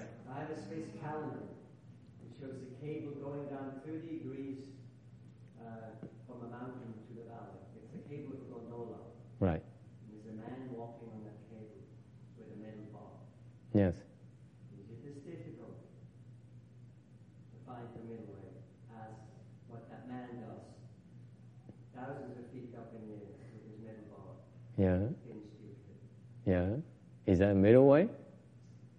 What is your question? Definition is the middle way, right? Is that the middle way? That's the middle way, or he's going to die. He's walking on the middle way. If he doesn't walk on the middle way, he drops 1,000 feet down to the ice. Good point. Ông nói là bây giờ ông có một cái người đó đang đi leo dây trên thung lũng đó. Ông ra cầm cái cây, ông đi bộ trên dây xuống. Thì cái đó là trung đạo. Tại nếu mà ông đi không ở trung đạo, ông sẽ chết. Thì cái đó phải trung đạo là không? Anyone says the middle way? Raise your hands, please. That is not a middle way, but that's a Swiss middle way. The middle way is very broad. You can be a monk, you can have a family, you can have a career, you can do all kinds of things and still be in the middle way. So you can get too far. It's a very good discussion. Very good. So what is the middle way to you, sir?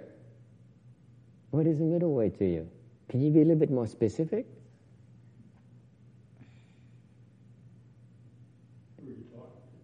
You.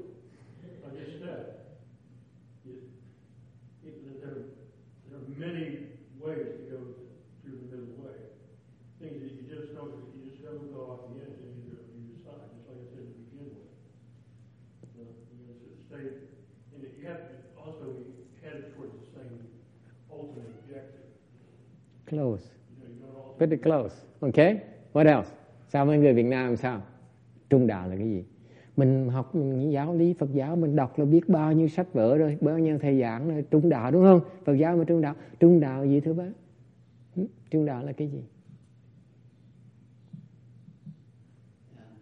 Dạ em thì cũng đọc một số sách Phật giáo nhưng thì không biết nói có đúng hay không. Chứ nói đi. Có gì sai thì thầy bỏ qua. Thì trung đạo thật ra cũng khó giải thích nữa. Ví dụ thường mình sống trong cái thế giới hiện giờ của mình là gọi là thế giới nhị nguyên.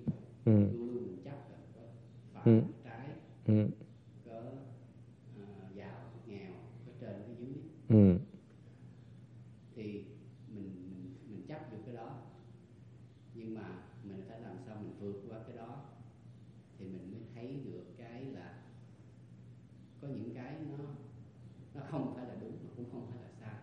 Nói ví dụ, mình nói thấy một cái ví dụ, nói cái khoảng không gian vũ trụ ở ngoài vô tận, khoảng không gian này hiện giờ mình nhận biết được thì nó vì nó vô tận, nó bao la cho nên nó không có tâm điểm.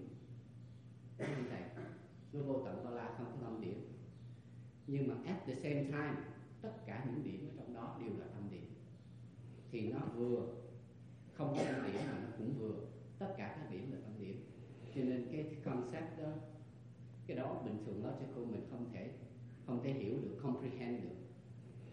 Very good, very good, very good. Hay lắm. He added another aspect to the middle way. Okay, that he added to all your points are part of the middle way. Tất cả cái vị nói is not wrong. All of you said what is best so far is not wrong. Con nói không có sai. Okay? And she said, wow, thank you, Master, thank you, she says. Not that it matters. Không có sai. Everything that you said so far is part of the middle way. He also added another aspect. Okay, he says that if you look at the universe, for example, okay, it's infinite. You don't know where it ends. You cannot feel the boundaries. So how can you say where there is a center at all? How can you find a center? You don't know the boundaries. Right? It's very good thinking, very clever thinking. Okay, you don't know where the boundaries. How can you find a middle point? Okay, so therefore it says, therefore you cannot find a center, but it's also fair to say that everything is a center. Very clever. Nói mặc dù không có trung điểm, nhưng đều không thể nào nói là không có trung điểm, có nghĩa là tất cả đều là trung điểm. Giỏi. Very clever. Được. I like this. It's a mind game.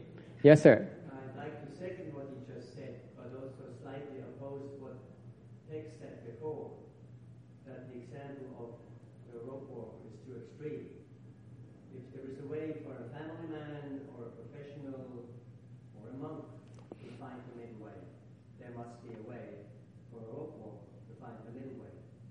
It's just the rope walker's middle way is defined by very specific, clearly defined behavior, or it's not working.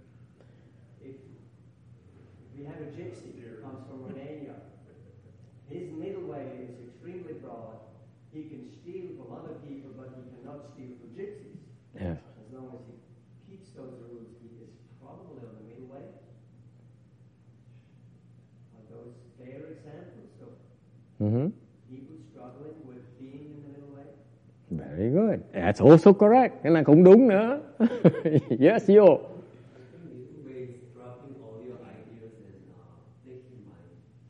Very good. Nó là bỏ hết tất cả tư tưởng cũng là đúng. Sao không?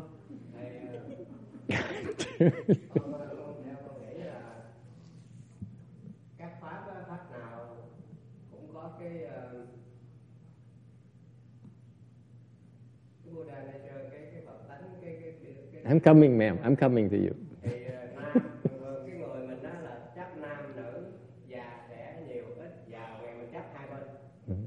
Thì thầy nói no big deal, và thượng niên hóa để nói là it's everything okay. Rồi trong Hòa thượng cũng nói là ví dụ như nam với nữ, mình nói mình thương người nam, mình trọng người nữ, nhưng mà thật sự là mỗi người đều có Phật tánh hết, cho nên không có bên nào mà ấy. Giống như thầy nói everything okay, no big deal, nên mình không chấp cái gì á, cái trường hợp nào cần thì phải ấy vậy thôi, chứ không có phải cái nào mà mình tất cả đều sinh, tất cả đều giả, không có gì mà nó nằm trong Phật tánh đó. See, Không có cái nào hơn cái nào. you heard his rare English sentences. Everything okay, no big deal. Okay, very good. That's also correct. Đó cũng là trung đạo luôn nữa. Yes, sir. What is your middle way, sir? Think about it. Raise your hand a little bit later. Yes, Anna. What is your middle way, ma'am? My last try is going to be that when there is not, when attachments are not existing. Very good. Excellent. Yes, sir. I don't feel like the line. You're already on the middle way. You just cut off your attachments. Just stop wandering off of it. Excellent. Oh, wow. You are so good. Chinese people. 中国人呢? We have Swiss, we have Vietnamese, we have, I don't know what it is. Yes, Chinese people.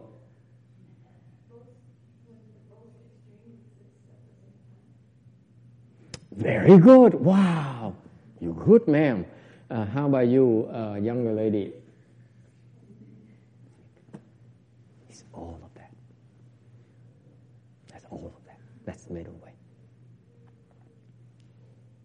All of it.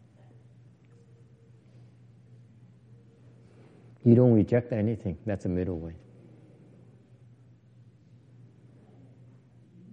Trung đạo là không bỏ cái gì. Đừng có nói người Việt Nam giỏi hơn người Tàu. Đừng nói người da trắng giỏi hơn người da vàng. Đừng nói đàn bà giỏi hơn đàn ông. Please, if you're middle way, don't say that Caucasians are better than Asians. Don't say that women are superior to men. That's not the middle way. It's all embracing. That's middle way. You see? All your answers are the middle way. Isn't that wonderful? You know the middle way. Yes, sir. I mean, from the woodcut in today's lecture, I just would like to share my personal story and also ask your opinion about my content. Yes. So recently, I'm a Korean and I'm coming from a very conservative family and culture. Don't we all? Yeah. And I recently had a chance to have an interview with a Korean newspaper about me being gay. Mm-hmm. And my parents, they're very against about my identity. Mm-hmm. And but I have this conflict about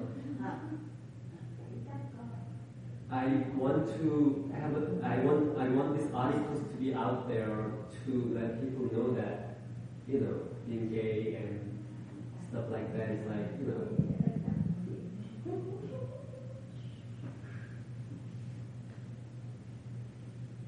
Yes. It's not something that's, you know, wrong, like, you know, society or, you know, whatever says. Mm-hmm. On the other hand, my parents are in the situation that they live in this shame about my identity, you know. It's like their relatives, their relatives gonna know that, you know, it's gonna be a huge shame in the family, right? Mm-hmm. So in this point of view, how can I go the middle way, like release this article or think about my parents because they're going to get hurt about this. So how should I approach this conflict?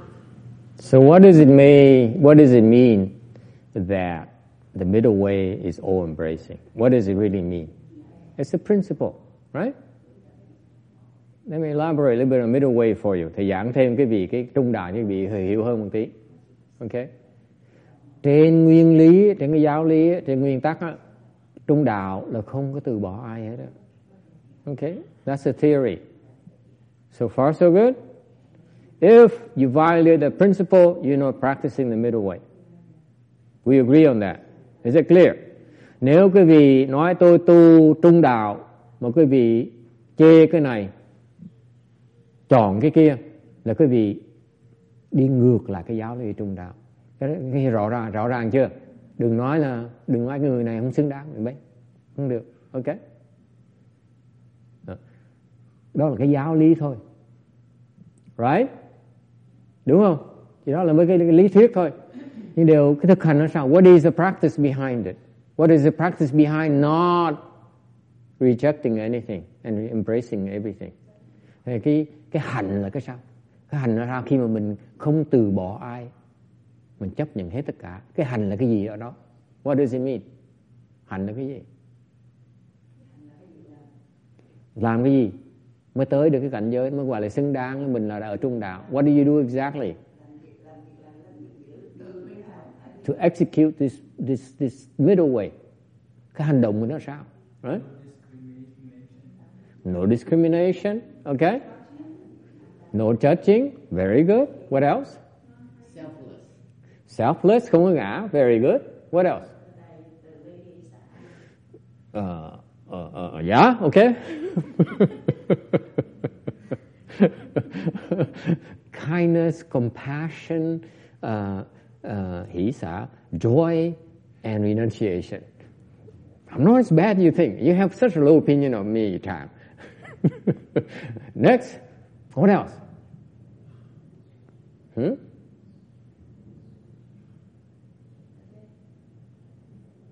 What is the text? What is the middle way text?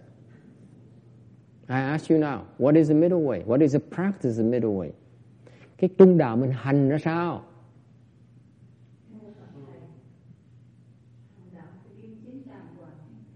Okay, proper. Okay. Accept everything.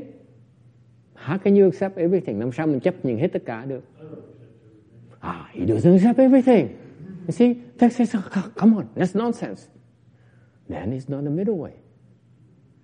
Why is that you cannot accept everything, sir?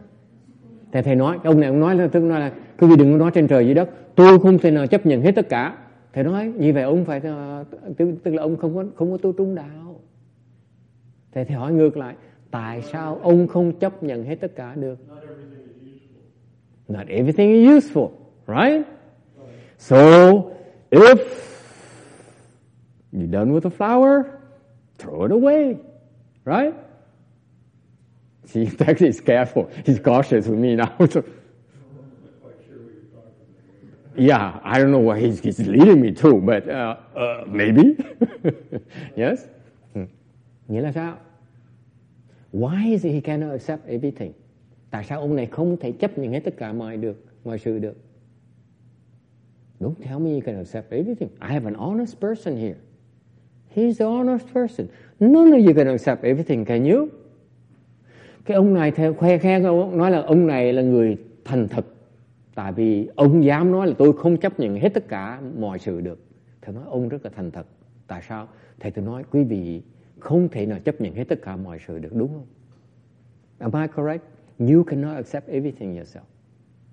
Can you, sir? He says, yes. That's okay, that's okay. Let me ask people first. No, I won't ask him. Sao cụ? Cụ chấp nhận hết tất cả mọi sự được không? Bây giờ con mình á, nó lấy người da trắng, lấy người da đen, mình chấp nhận được không? I ask her, your daughter wants to marry a non-Vietnamese. Can you accept it? Of course not. I told you not to ask questions. You see that? You see what I'm getting at? You cannot accept everything because you get afflicted. Mình không chấp nhận được tất cả mọi việc, phải không Quả Ngân? Tại vì mình phiền não. Đúng không? Mình phiền não mình mới I don't want it. When you're afflicted, that's when you say, tôi không muốn, đi chỗ khác đi. Đúng không? Ra khỏi này. Okay, go away. Run away from home. Okay? Because you're afflicted. Mình bị phiền não, mình chấp nhận được. As long as you're afflicted, you're not practicing the middle way. You're not. You haven't got the middle way yet. Vì đang còn phiền não, ta vẫn chưa thấy được cái trung đạo.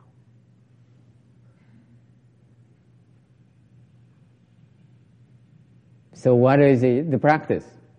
What is it? What has to do with your question? There's something really wrong with what you just said. Something really wrong with what I just said? You accept everything, including everything bad. Yes. Yes. Okay, text. Sometimes don't be too honest because that's not the middle way either. Thì ông nói làm sao thầy có thể nói chuyện mà ngược đời như vậy? Cái chuyện nó tệ hại mình cũng chấp nhận được. Cái đó chuyện nó đâu có thể chấp nhận được. Thầy nói như vậy, thầy khuyên lại, ông không nên quá thành thật. Như vậy không phải là trung đạo.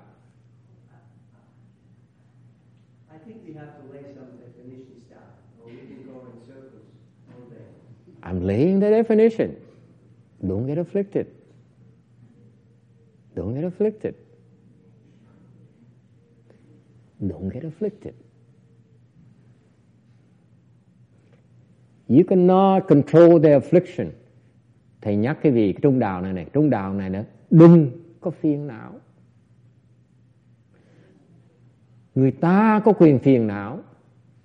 Okay? Đó là chuyện người ta. Mình không được phiền não là mình trung đạo.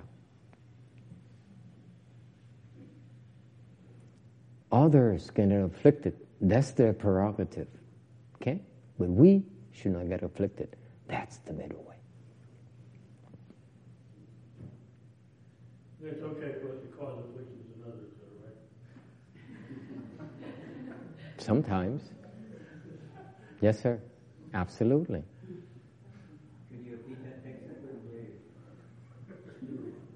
Còn nói như vậy mình tạo phiền não người khác là được phải không? Nó được. Như khi mình tạo phiền não người khác là vẫn là trung đạo như thường. Mình tạo phiền não như người khác, mình không phiền não mới là quan trọng. See, text you forgot the principal thing, the main thing. You create afflictions for others, but you yourself don't get afflicted. Then it's the middle way. You make other people afflicted, but you are not afflicted. That is the middle way.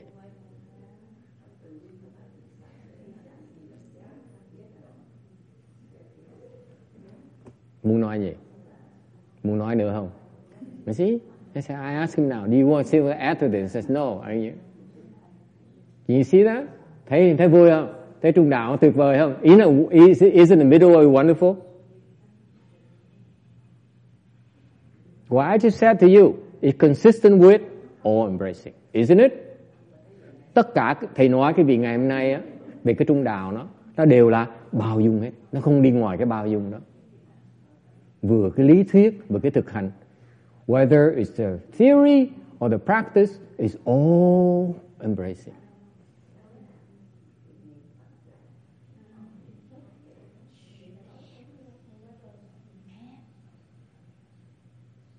I assure you that you will not find this kind of discussion in a Vajra Sutra lecture. Thầy cam đoan cái gì, không có cái nào giảng Kinh Kim Cang mà nói về cái chuyện này hết đó. Okay? That's a Vajra Sutra principle. Đây là cái giáo lý của Kinh Kim Cang. It's still the Vajra principle. You see that? Can you see that? Vẫn là Kinh Kim Cang như thường.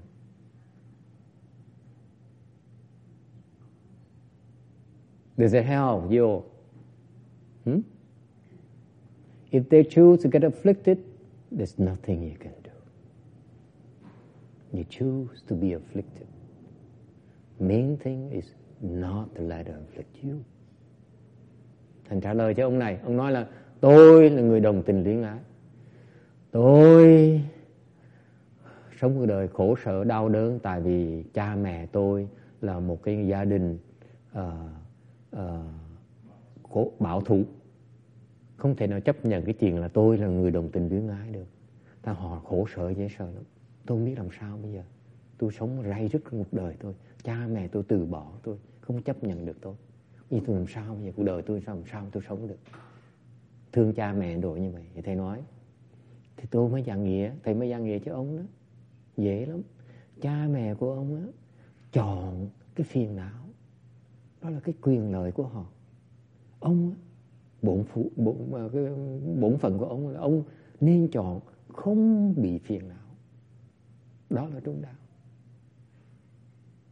Người ta phiền não là chuyện người ta, đâu phải chuyện của mình đâu. Người ta không biết tu trung đạo là chuyện người ta, đâu phải chuyện của mình đâu. Mình chỉ lo giữ trung đạo của mình thôi. Đúng không? It's true. Walking down that rope is the middle way. But you stick to it too long, then it's no longer the middle way. Does it help? Heinz? See that? Thành thầy nói, hồi nãy ông nói, ông bắt bẻ, thầy ông nói bây giờ tôi đi trèo cái dây đó, lửng trên không trung đó, là cái đó là trung đạo. Tại vì nếu không tôi rớt rồi tôi chết. Thầy nói đúng. Nếu ông đi ở cái dây đó thì trung đạo. Nhưng nếu ông ở cái dây đó quá lâu đó, không còn là trung đạo nữa. Ông có đồ chấp trước cái dây rồi. Yes? Yes, yo. So, from my conflict in my situation, Yes, sir. No matter what society says, about gays or whatever, or no matter what my parents, either they accept me or not, if I find the peace within me about my identity and who I'm being, Yes. is that the middle way? Yes. It is the middle way. So on the other hand, I love my parents too. Then it's not a middle way.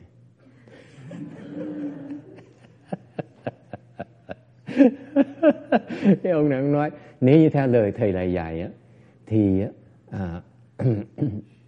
thì cha mẹ tôi á, mà phiền não á, thì nhưng điều tôi không phiền não, đó là trung đạo. Thầy nói đúng. Thế như vậy mà tôi thương cha mẹ tôi thì sao? Thầy nói cái đó không phải là trung đạo.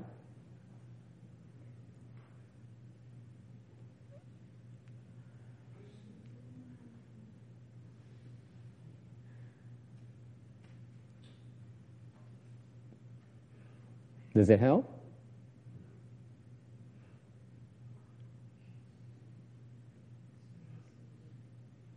The middle way frees you. Trung đạo là không bị bị cột lại, là trung đạo.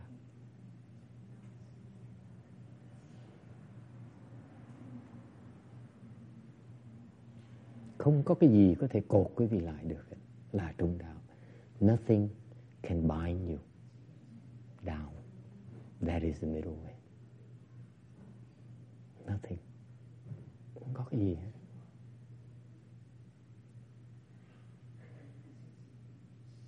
It's total freedom.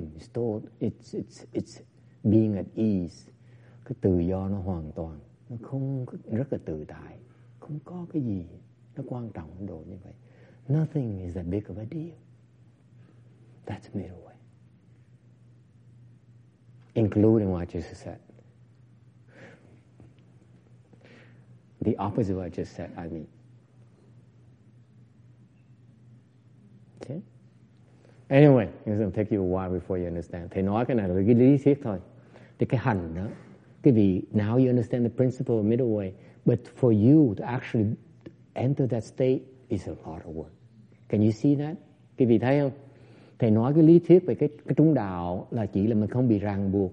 Để quý vị tu tới cái trình độ mà không bị hoàn toàn không bị ràng buộc, nó khó lắm, nó còn lâu lắm.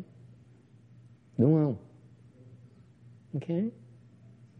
That's why you have to continue to study.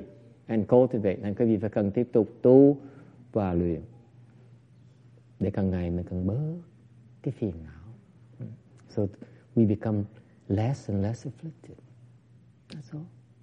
You only afflicted because you cannot see through it. That's all. Mình phiền não tại mình còn chấp tướng. You're still afflicted because you still attached to marks. The marks are being gay or straight, okay? Lesbian or transvestite.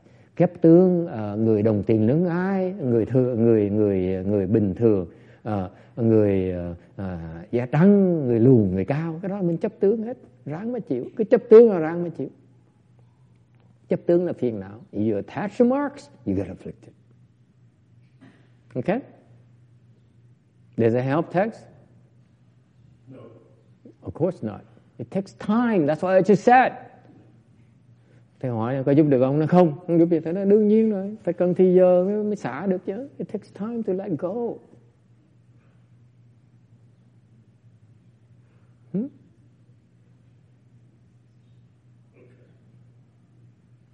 All right. Okay, that's the end of today's lecture. Unless you have any other questions, we're going to end it here and do the reverse transference. Mình chấm dứt ở đây. Mình sẽ hồi hướng công đức để mà giúp hai cái người đó đắc vãng sanh. You know, there's a couple of people waiting for our help to go to the Pure Land. Có hai cái vị đó đang đợi cái sự giúp đỡ cái vị để mà tạo phước cho họ đi Tây phương cực lạc nha. Okay, so let's recite for 8-10 minutes to